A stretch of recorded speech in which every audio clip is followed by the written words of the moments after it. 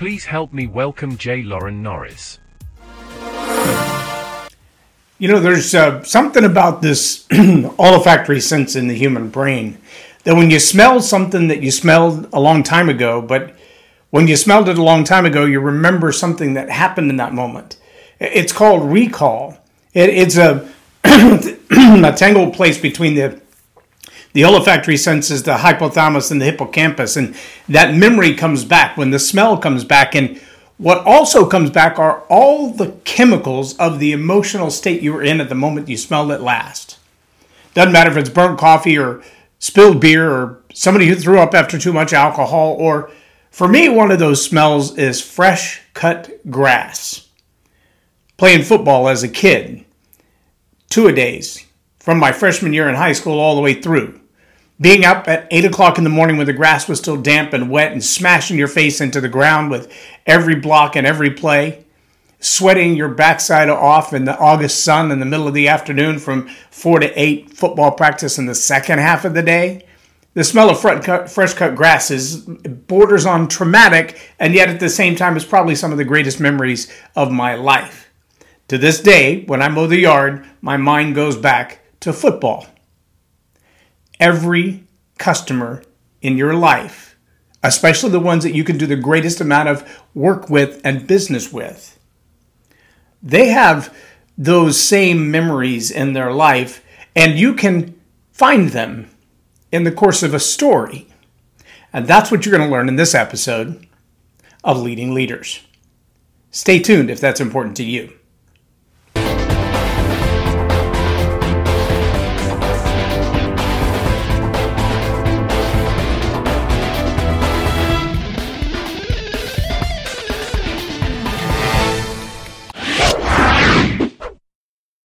I'm J. Lauren Norris with Leading Leaders Podcast. And I know that there are those moments in time that you don't want to look back on. The moments in time that you do look back on and you think, wow, I wish it hadn't been like that. Or I'm not sure how to undo that. Or I wish I could forget. But see, those kind of moments that are in your life, they're attached to little things of phrases, places, smells, sights, sounds, lights. And when those moments come up again, there's an opportunity to deal with them, to resolve them. In fact, Dr. Caroline Leaf teaches in her 21-day detox a way to take that moment in your mind, especially the ones that are painful and destructive, and they're associated with the sight, a sound, a smell, a memory, a phrase, a word, a person, a location, and re-anchor them to a new set of sights, sounds, smells, phrases, sounds, locations, and dissociate the bad event from the sight, sound, or smell. And one of the things that she talks about doing that is to find a fragrance that is your favorite fragrance, and then to mentally take yourself back to that dangerous, scary, frightening, painful, hurtful place, but then move that imagination, that memory, into a new place and demonstrate your own control of it. Maybe by lighting a lavender candle and sitting in a hot bath of a bubble bath. Maybe it's going fishing with a friend and burning a fire next to the lakeside.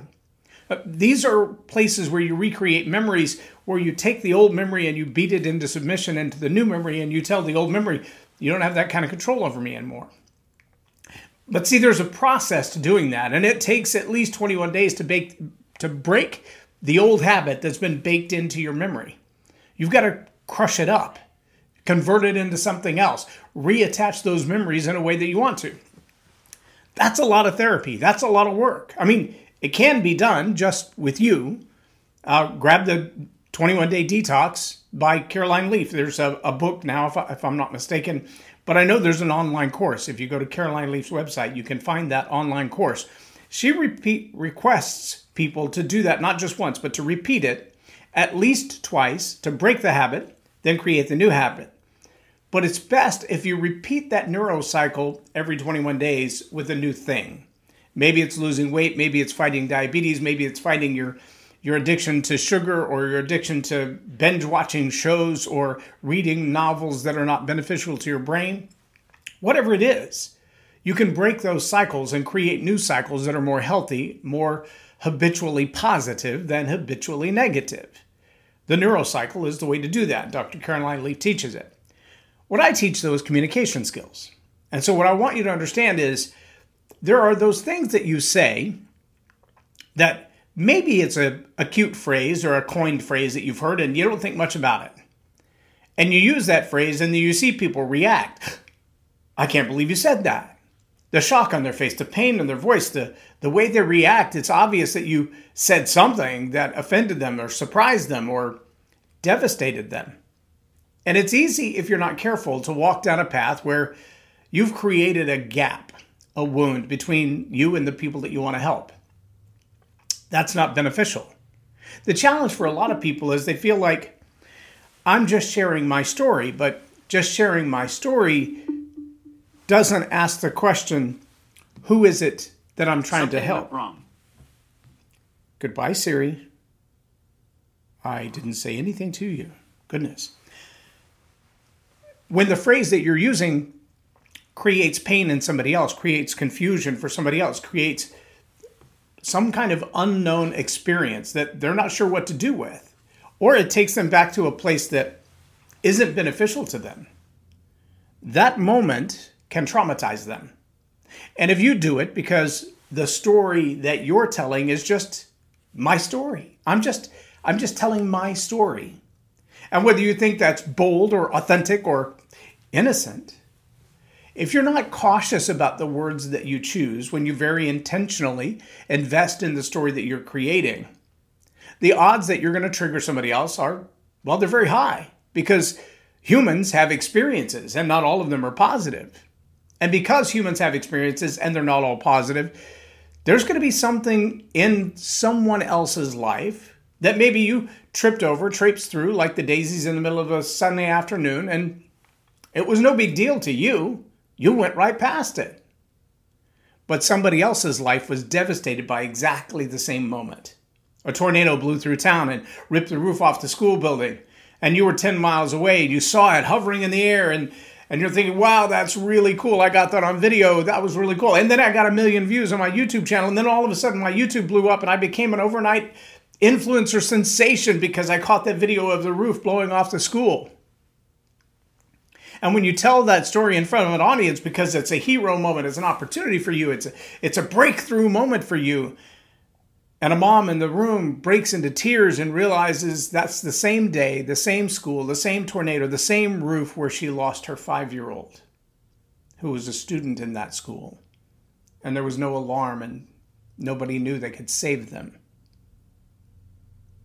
And your joyous moment of celebration becomes a trigger to her most painful moment in life. You follow me?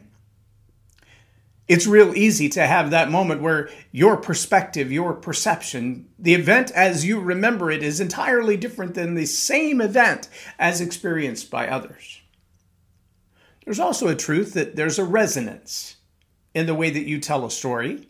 When you've shared an experience with someone and you can say a phrase or two, a turn of phrase or two, it's almost like code. It's kind of cloak and dagger. It's buried in the story, and if you know, you know.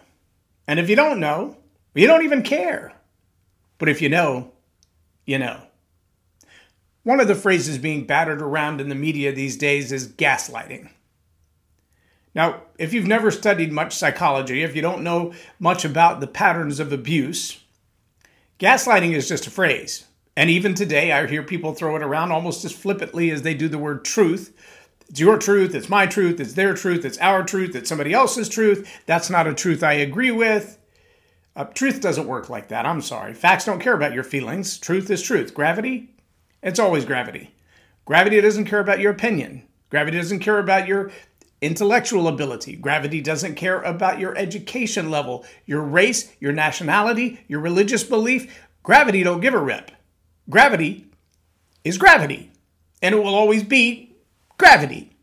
And until you overcome the law of gravity with the law of lift, gravity is still gravity, and gravity still wins, and it doesn't care how you feel about that. Trip over the curb and see if gravity doesn't slam you on your face if you don't catch yourself. Gravity don't care about who you are, or what you have, or how much you own, or how educated or intelligent or wise you are, or how smart or how friendly you are, or how lovely or lovable you are. Gravity doesn't care. Gravity is a law. Gravity is a fact. Gravity is a truth. Get over it. When you start using words like gaslighting, they have a meaning. They have a definition. They have historic meaning that identifies a particular process, a manipulative way of changing someone else's perception of what is true. It doesn't change the truth. It just changes your perception of it. That's a very specific meaning. When people start throwing around the phrase gaslighting, it could mean anything because people just use it however they want to. In fact, they make up a sentence and then go, oh yeah, well that was gaslighting. Well, no, that was broccoli. Broccoli and gaslighting, they have nothing to do with each other. Just because you call it gaslighting doesn't make it gaslighting. You're just using a word that you've heard a lot to define something that it's not. Vodi Bakum did a great teaching, about an hour and a half long, on the idea of social justice. I thought he did a phenomenal job on it. Great research, great presentation, deep presentation. He went all the way back to the history of the origins of the word social justice. But he also quoted The Princess Bride. And he said, understand that when you say that word, I don't think it means what you think it means. I don't think it means what you think it means, and yet you keep saying it. Social justice is one of those words that, like gaslighting, got thrown around in the public, thrown around by the media, used by everybody to mean whatever they wanted it to mean. Nobody had any reference point for what it actually meant. That kind of flippant use of vocabulary has the same kind of effect on an audience as talking about the tornado that made you a superstar and meant the end of somebody else's world.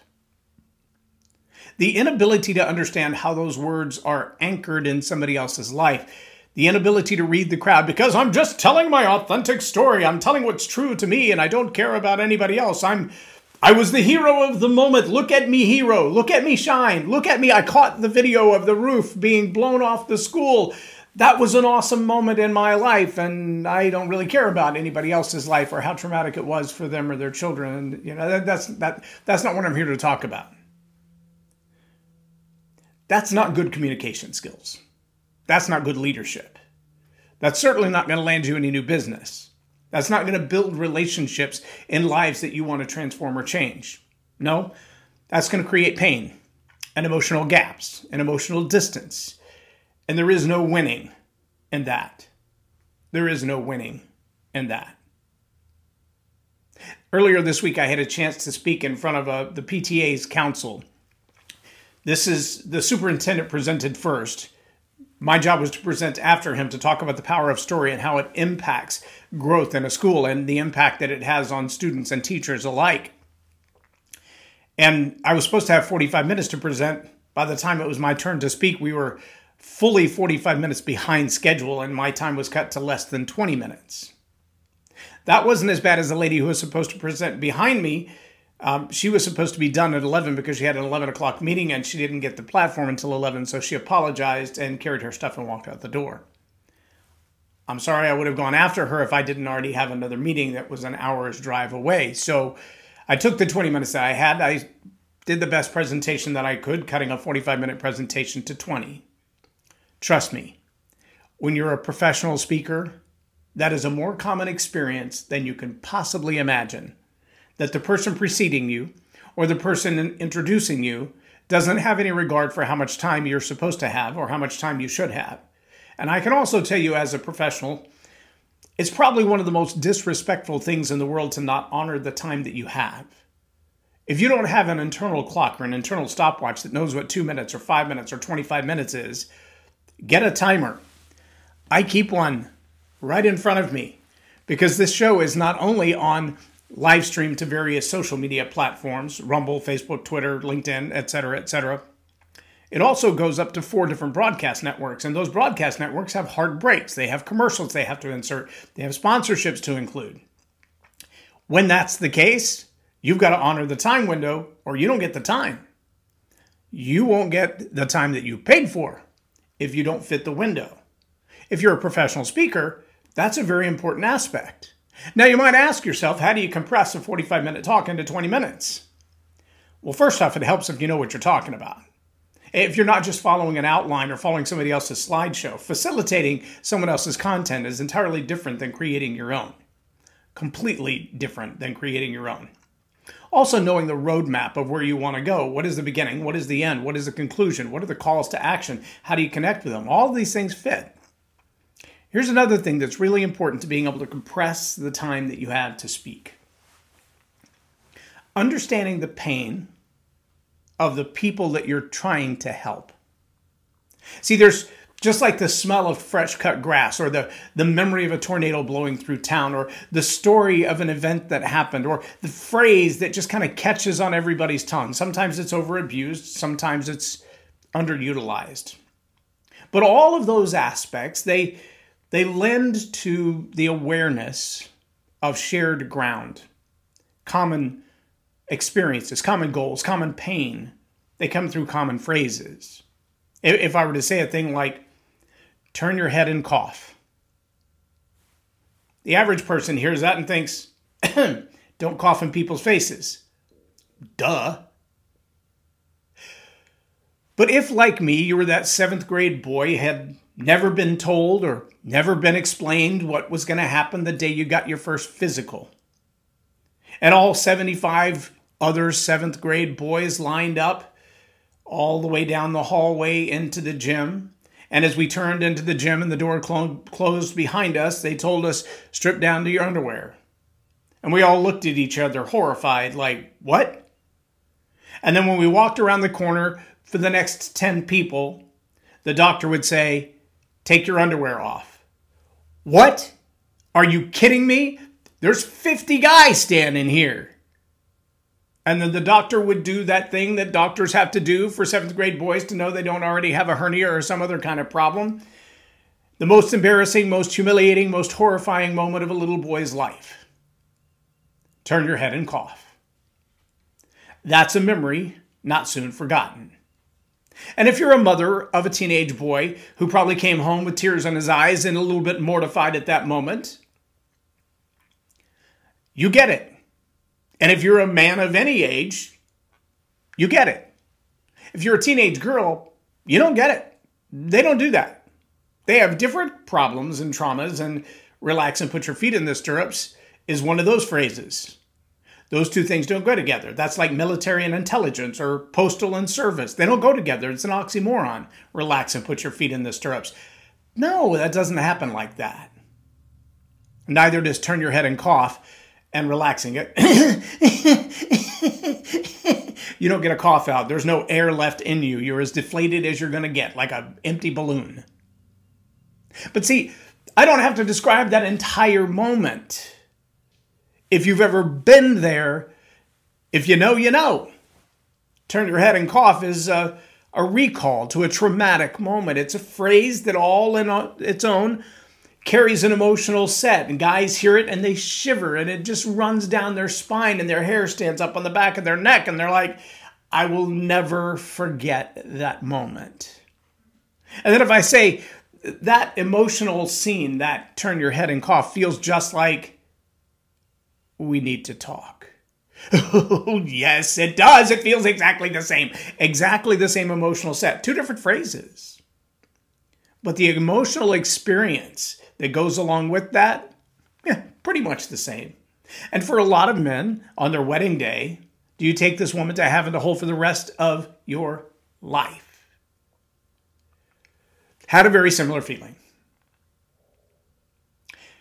When you understand that power of a singular phrase that resonates within the deep emotional set and memories of your clients, especially your ideal client, who do you help and how?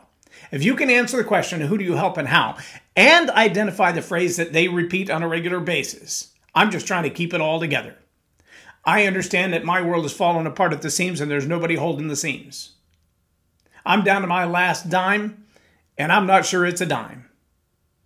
I believe it was R.W. Shambach said, when you find yourself at the end of the rope, tie a knot, baby. Just don't fall off. All right. If you found yourself at the end of the rope and you're tying a knot, I can help you. See how that phrase, all of a sudden, if you've found yourself at the end of the rope and you're tying a knot to hold on, waiting for something else to come along to be your hero, if you understand that phrase, if you've been there, if you've lived in that moment, you know what it feels like. My sisters have bought me 2 shirts in the course of my life. One of them said, "Mom likes me best." Another one says, "Help, I'm talking and I can't shut up." Another one says, "I talk, therefore I am." Those tell you a lot about what my sisters think of me. But if you've had siblings and they have that kind of view of you, one of my compadres, a friend in business and a friend in life, is the 7th of 7. Actually, right in the middle. There are 6 brothers and 1 sister. Can you imagine growing up as the only sister of 7? Can you imagine that? Imagine what life is like in that environment. I have another one who's the middle of 9 and only 2 girls. That's a whole different kind of life than equal balance of girls and boys and girl power and boy power in the house. But see, there are some common phrases that grow up in an environment like that, like tomboy. Oh, one of them is very much a girly girl.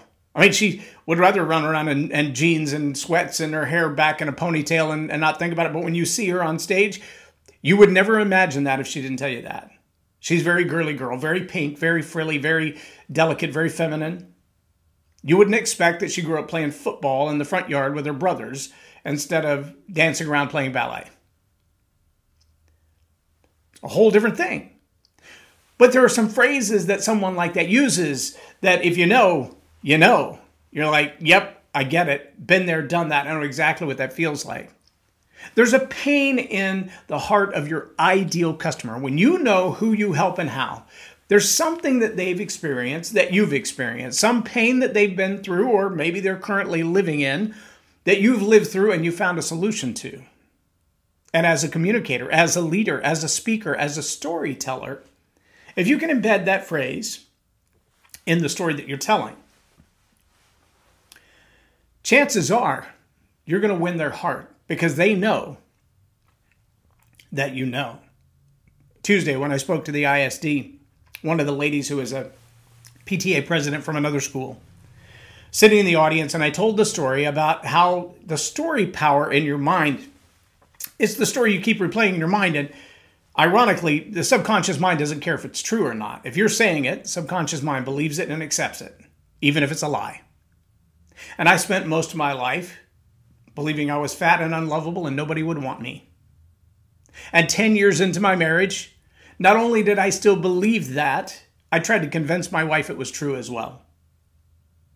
And one day, 10 years into our marriage, she said those 4 words that make every man tremble. We need to talk.